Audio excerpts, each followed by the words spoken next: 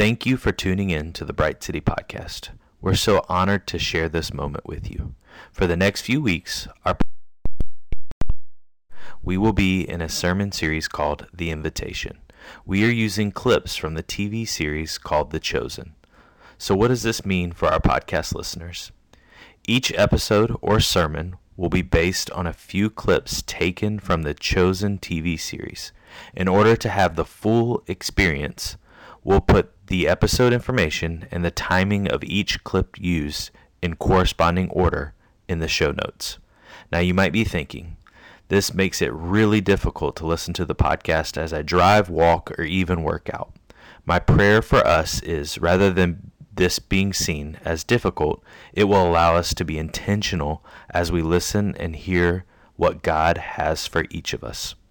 Listen to the message, take time to watch the clips, and I know God will meet you in a mighty way. I'm so excited for today's message, and I pray it blesses you beyond your wildest belief. Good morning. How are we feeling? Love it. It's so good. I'm so glad. It's also super appropriate to say, tired, not into it. Personally, really distracted about some posters I need to make for my son's high school today. That's my answer. I was worshiping, do not think about those posters. Don't think about posters. Think about God. That's where my head was at. Anybody else? Amen. Great. Father, thank you for this time together. Change our hearts and our minds with your word. It's in the name of Jesus we pray. Amen. Hey, I'm Jess. It is an honor to be here with you guys this morning. I have the great privilege of being an owner here at Bright City, and if that language is a little funky to you, somebody saying they're an owner of a church, we're going to unpack that a little bit today. We are in the second week of our series called The Invitation, where we are watching just short clips from the TV series The Chosen and talking about it and talking about God's word and what we see in it. Anybody totally unfamiliar with The Chosen? I have no idea what you're talking about. Okay, great, awesome. A lot of you I know were probably here last week. We started it last week. Anybody obsessed with The Chosen? Yes, me too. I'm obsessed. I really like it. But I have to confess to you guys that I was not obsessed for a minute, and that is because when somebody tells me to do something, I don't want to do it. And so people would be like, you've got to watch The Chosen. You're going to love it. It's Jesus and it's people and it's you also like TV. And I would say cool, but no thanks. It's not for me because you told me to do it. And then my mom told me to do it and I have to do what she says. So I was like, fine, I'll watch it. And now our family is obsessed. We can't get enough of The Chosen. We're waiting for the next episode at all times. But here's the deal. I was talking to a friend this week. I have this friend, her name is Adi, and she's an incredible leader, and she's just a lover of Jesus, lover of people, and Adi was talking to me we were talking really about the topic of deconstruction, and a phrase I know a lot of you are probably familiar with, this idea that there's this invitation or this movement to kind of deconstruct our faith, deconstruct our ideas of God and our ideas of church and what isn't helpful and what is. And so I was telling Adi, I said, Bright City, if I'm honest, and downtown Charleston and some of the surrounding areas, it's a community of people who are really post-church. It's not a heavily churched area that we live in. I think a lot of us would agree. A lot of the people that we spend time with aren't church people. And I love that about Charleston. I love that we're kind of taking this deep blink and saying, what is God? Who is God? What is church? What do I want from the kingdom? And what is true and what is not? But Adi said this beautiful thing about reconstruction, essentially. And she said, the only problem with deconstruction is when people take things off and take things off and take things off and they take Jesus off. She said, because he's the one thing. We just can't lose Jesus. And if I'm honest, there's a few other things I'd be also don't lose the Holy Spirit. And also don't lose the love of the Father. There's a lot of other things I'd put on there, but I was yeah, you're right, Adi. And she said, what's cool about Jesus is that there's no one better to reconstruct with than a humble carpenter. And she said, he's the person to walk with. He's the person to talk to. He's the person to pay attention to. He's the main character to watch and to say, what are you doing? How are you interacting with people? How are you interacting with me? And so while we watch these short little clips of The Chosen that are fictionalized based on fact and based on historical truth, not just historical truth we see in the Bible, but historical truth we see in other historical documents, I just want to invite you, even the scenes where Jesus isn't, just like watch for Jesus. Look for him and pay attention to him. So this week, we're going to catch up with Mary. Last week, we watched a little bit of her story. Absolutely, there were some parts that were, fictionalized and kind of unpacked, and this is how it could be. But there are some parts that are wildly historical about Mary. We know that she was a follower of Jesus, that she helped financially support his ministry. We know this about Mary Magdalene, that she is what historians call the apostle to the apostles. She was the first human alive to see the resurrected Jesus.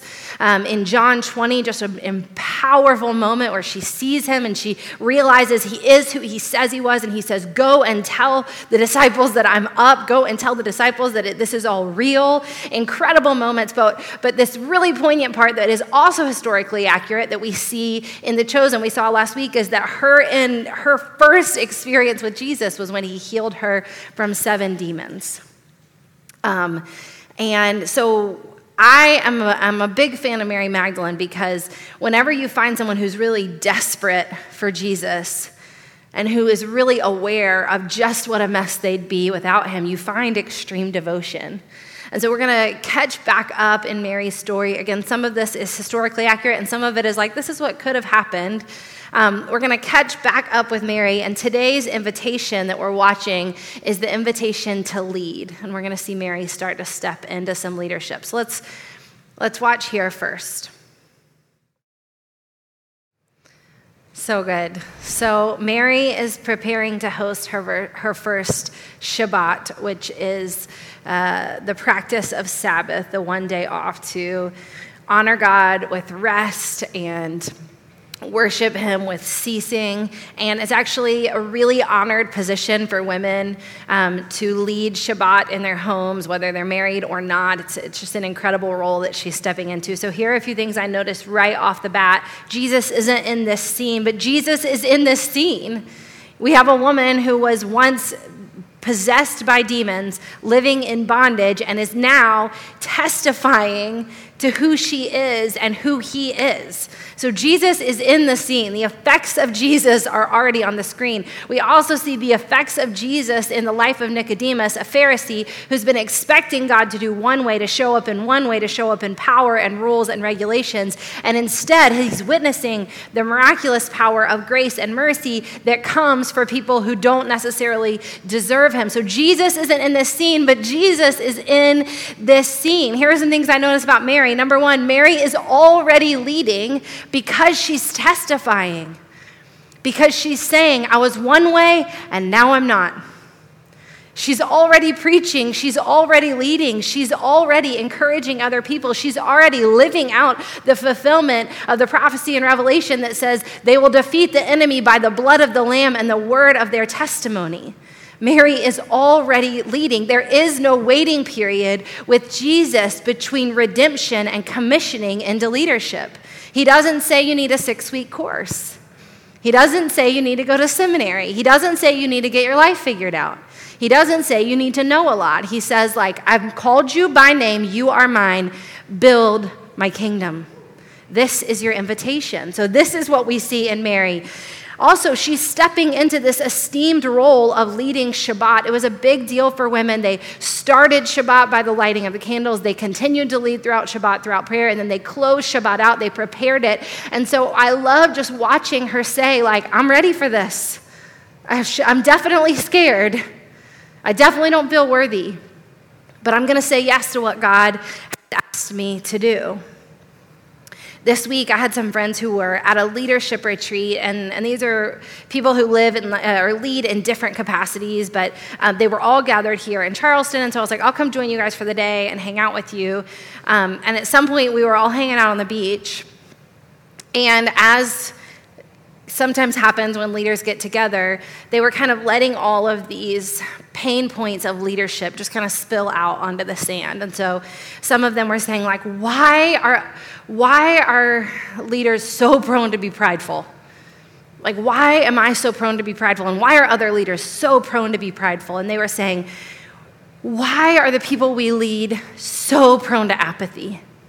Like, what makes them just so, unengaged? And this is so hard. These are just things that I find we talk about a lot. And then they were talking about, why are the people that we're leading just constantly fighting with each other? Why are they missing the main point? Why are they missing the kingdom and arguing about other things and creating dividing lines between them? And they were just letting all these tensions fall out. And to be 110% honest, y'all, I was not in the mood. I didn't have answers. And they weren't looking to me for answers, but I was like, I don't really want to talk about this anymore. Leadership is hard enough. Sometimes it's hard to talk about how it's hard. But I was laying there, and that morning, I was laying on the beach just kind of listening to them. And that morning, I had watched this clip to just prepare. And so I was laying there, and I was thinking, and I said, how much of these leadership pain points are because we've just forgotten the rescue? We've just forgotten how far we were from God and how much we didn't deserve his love and grace and mercy. We've just forgotten how miraculous it was that he called us by name.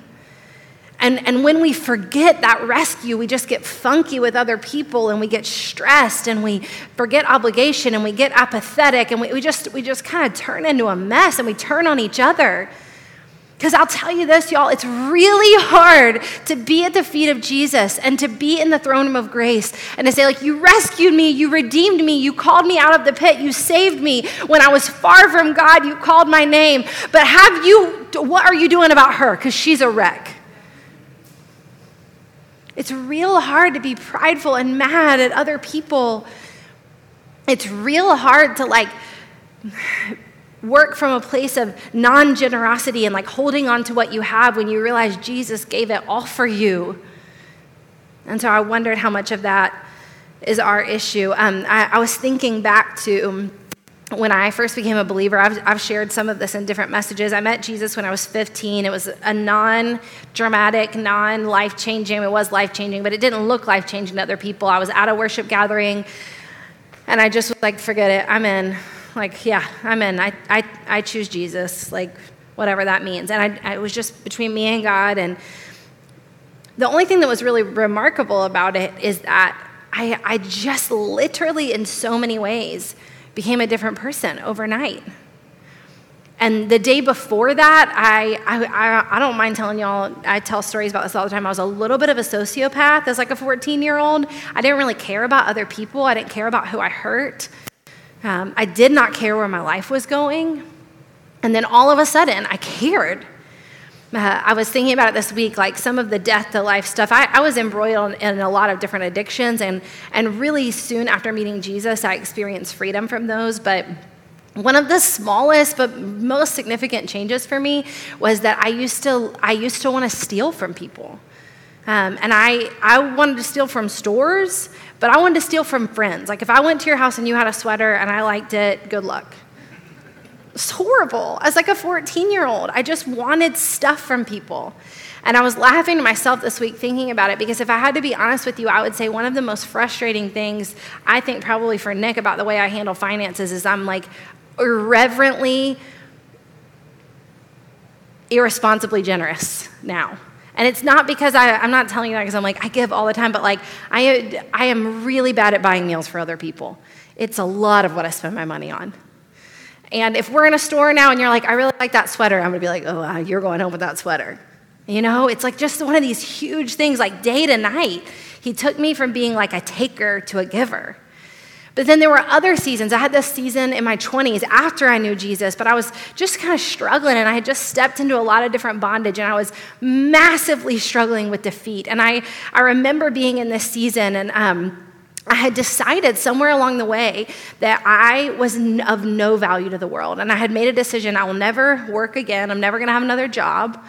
Because I just felt so defeated. I felt like I didn't have any gifts or any strengths. I'd kind of just decided the best thing I could do was keep my floors clean. I was like, if I can just sweep these floors and keep the floor clean, I'll be okay. And I remember one day my mom called me. We lived in Seattle at the time, and my family was starting to be able to tell. They lived here, and they were starting to tell that I was a mess, like something was not right with me. And I'll never forget, like, holding the phone and sweeping. And my mom was like trying to speak life over me and trying to say, like, you've got a call on your life. Don't forget, God's given you these gifts. He wants to use you. And I remember just saying out loud, like, you're actually wrong. I'm a bad mom. I'm a bad leader. I can't even keep the floors clean. And when I think about that moment compared to how I feel after really God rescued me out of that particular pit, I'm just so undone and overwhelmed by his rescue. But the truth is, if I don't think about it, I can move on and be like, well, I'm an okay leader. I've read some books. I listened to the right podcasts. I've been in the right rooms. And now I know how to do things, and I can encourage and empower other people. But I forget that it was actually just because Jesus rescued me.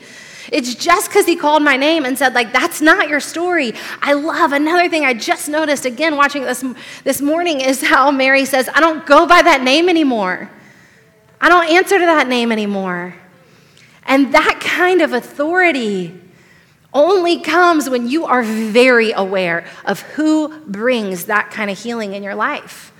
I can't speak with authority about what I can do, but I can sure enough speak with authority about what Jesus does. This is what he does. 2 Corinthians 5:17. Therefore, if anyone is in Christ, the new creation has come. The old has gone, the new is here. If anyone is in Christ, the new has come. Who you used to be, you are not anymore. And who you are right now, you might not be tomorrow when Jesus gets a hold of that part of your life. And remembering that rescue is a very important part of our invitation into leadership. Now we're going to flip ahead to Mary actually executing her first Shabbat, and I want you to just pay attention to what Jesus does in the room. I want to pause and tell you about a special opportunity for the people of Bright City, Charleston. Have you ever struggled to live like Jesus in your own context? Do you struggle in having a vision of what it looks like for the church to bring the kingdom into culture? I know I've struggled with both of these things. A few years ago, we wrote a curriculum called The Way of the Bright, a creative vision for shining in a dark world. The heart behind this curriculum was to provide the owners of Bright City with a path to order our lives around 7 different tenets to help us encounter God and shine in our culture. This fall, for the first time ever, we're offering The Way of the Bright as one of our weekly groups so we can walk through the material together, growing closer to God and growing closer to each other at the same time. This will be an incredible group for all who struggle with having a vision of what it looks like to live like Jesus in our world. This would also be an incredible opportunity for anyone who is new to Bright City or anyone who wants to dive in deeper to this church family. We're hosting the group here at Bright City Church every Monday night for 8 weeks, starting on September 13th. The groups start at 6:30 p.m. and will wrap up at 8 p.m. And for all those who need it, we'll be offering some amazing children's activities. We're anticipating a fruitful time as we navigate this sacred commitment we can make with one another and God. And I can't wait to see you there. This is your home, and I would love for you to do it. So I'm going to give you a 1-minute plug about why I think everybody should watch The Chosen. Try not to ignore me. I love Scripture. I love the Bible. I love the Bible because it's so interesting. And what's interesting, if you haven't already watched this clip or if you're not interested, we're seeing multiple prophecies mentioned and revealed here. Revelations 3:20, behold, I stand at the door and knock. We're seeing it lived out.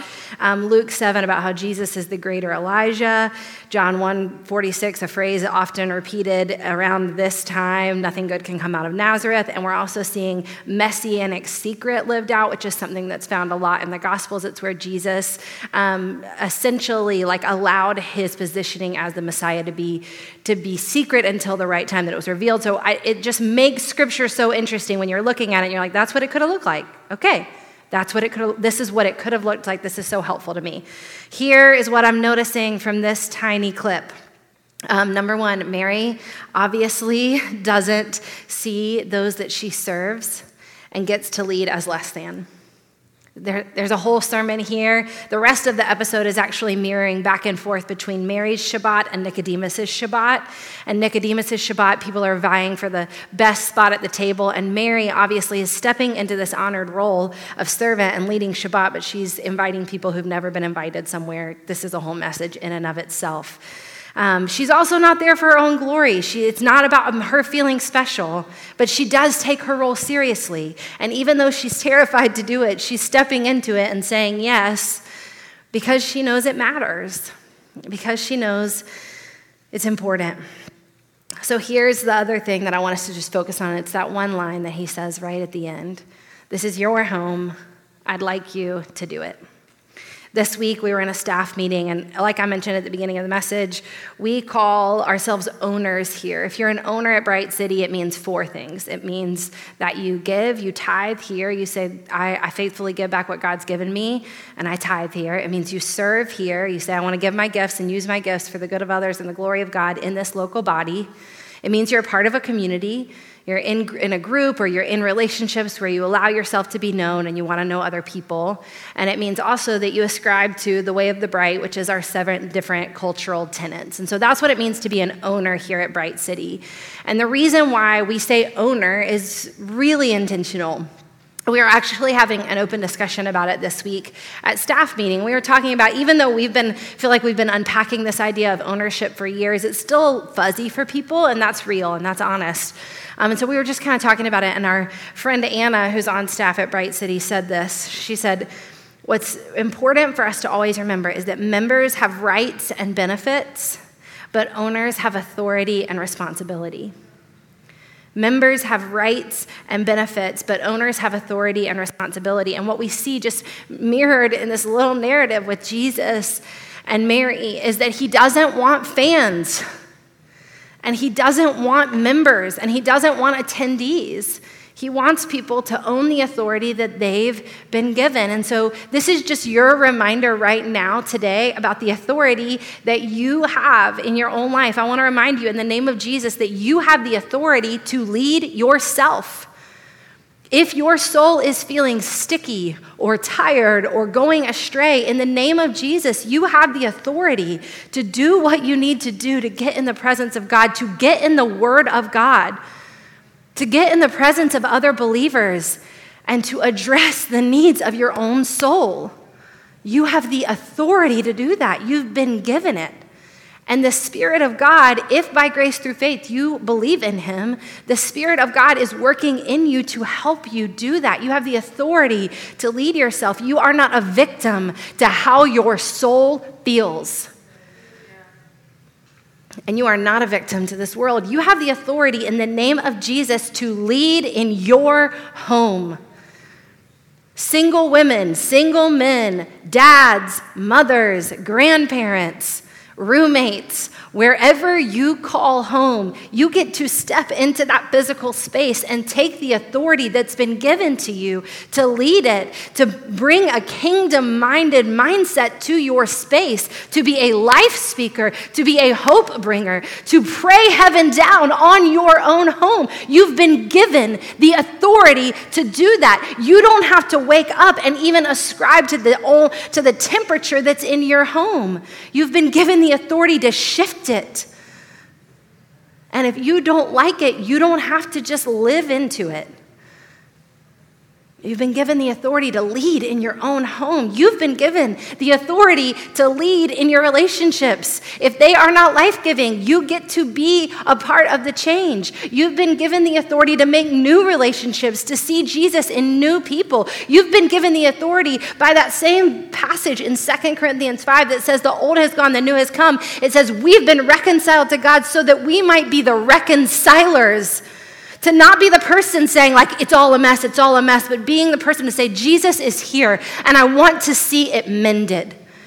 And I will use what I've got to do that.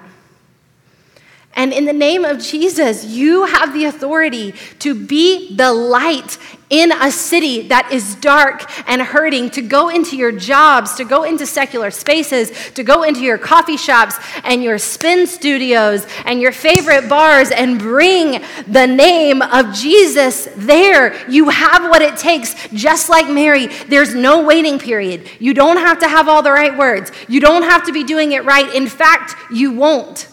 But you get to go. Let me remind you scripturally of some of the truth. If you want to say it from memory, I know my kids can. Let's remind ourselves of this thing. We're going to pray over ourselves at the end. Matthew 5, you are the light of the world. A city on a hill cannot be hidden. In the same way, let your light shine before others that they may see your good deeds and glorify your Father in heaven. It's not a pithy statement. It's a calling and a commissioning, and when you hear it, let it hit. This is who we are. We are the light of the world, empowered and commissioned by God. Luke 10, I have given you authority to trample on snakes and scorpions and to overcome all the power of the enemy. Nothing will harm you. When you walk out of here, you don't have to cower at the dark. You should expect the world to feel broken, and you should expect God to bring the light through you, because it will happen. It's not up to you and I, it's up to him, and he has the capacity. It's never been limited. Matthew 18, truly I tell you, whatever you bind on earth will be bound in heaven, and whatever you loose on earth will be loosed in heaven. If there is something in culture that you are feeling broken about, get with some believers and start praying, pound out the pavement, go on a prayer walk, come in here, meet us at 9:30 and call down heaven, and let's agree in the name of Jesus that we don't have to just be consumers and attendees of the world, but we are commissioned with authority and ownership. Amen? Amen. Here are the two main messages I want you to hear that I'm hearing. You can hear whatever you need to hear from God's word and from Jesus. But the first one that I'm hearing is this: we cannot forget what he's done for us. We cannot lose touch with the power of the rescue that we have experienced. And because I love you, I want to say this. If you're like, I haven't lost touch with it, it never happened, you're not too late. If you don't have a moment where you said, like, I know that before that day I was one way and after that day I was another, that day actually might be today. It might be today that you need to say yes to Jesus, however that looks for you. But none of this authority comes without that moment. So in the name of Jesus, we cannot forget the rescue. We cannot start believing that we did all this and that this was our idea and that we're all just so tidy because we know the right things. We only know what we know because God loves us. We only know grace and truth because he loves us. We only are a part of the family of God because he chose us while we were still sinners. We do not have the authority or the privilege on righteousness. It's all from him. And then here's the second thing I'm trying to remember as I watch these clips. We cannot forget this beautiful invitation we've been given to lead. We cannot forget this beautiful invitation we've been given to lead. Here's what happens if we do one without the other. If we decide that we want to be leaders and we want to cultivate the world around us, but we forget that we've been rescued, we'll be incredibly prideful and mad at everybody else. We don't want to live like that, right? It's also just not fun. But if we remember the rescue, but we don't take the invitation to ownership, we will be very selfish consumers of the church and of the power and presence of God. We'll be people who come in continually needy. I believe in the name of Jesus, there is nothing wrong with being needy for God. I am just desperate for God to move. But what's wrong is when we're needy and we're also not helping meet other people's needs. That's a problem. And what happens if we don't do both is that we'll do a really good picture of a consumeristic church. We'll look like a super cute country club. And there will be no power, and there will be no presence, and there will be no grace, and there will be no mercy, and there will be no multiplication, because we'll just be people who come in and look at each other and share our opinions and walk out. And I don't want to do that. Do y'all want to do that? This week I was asking God, Why? Like, why ownership? Honestly, that leadership retreat might have put me in a little bit of place. Like, sometimes it's easier for me to just like speak life and hope and belief, and it's harder for me when I'm reminded about everything that's hard about leadership. And I want to say, leadership is hard. Ownership is hard.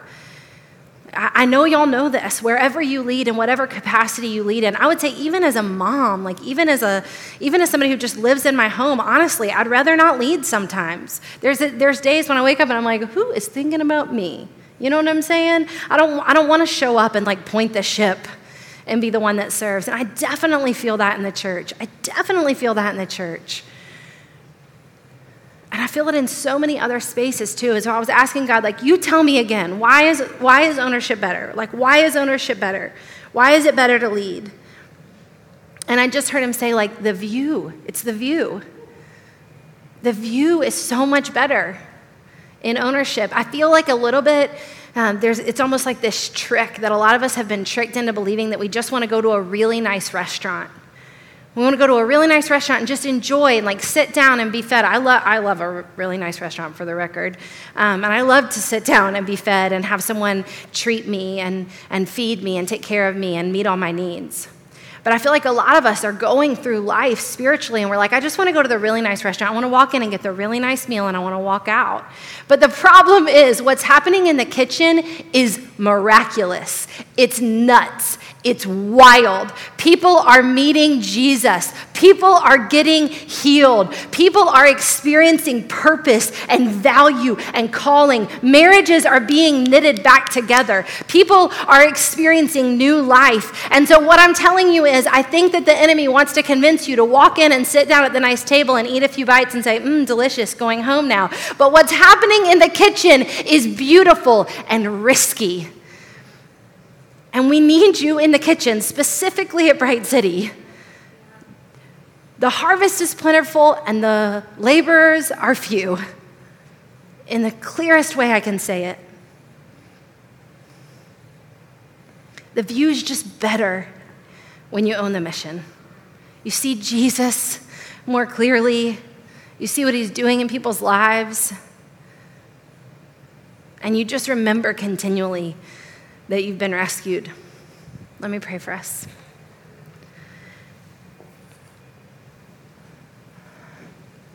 Father,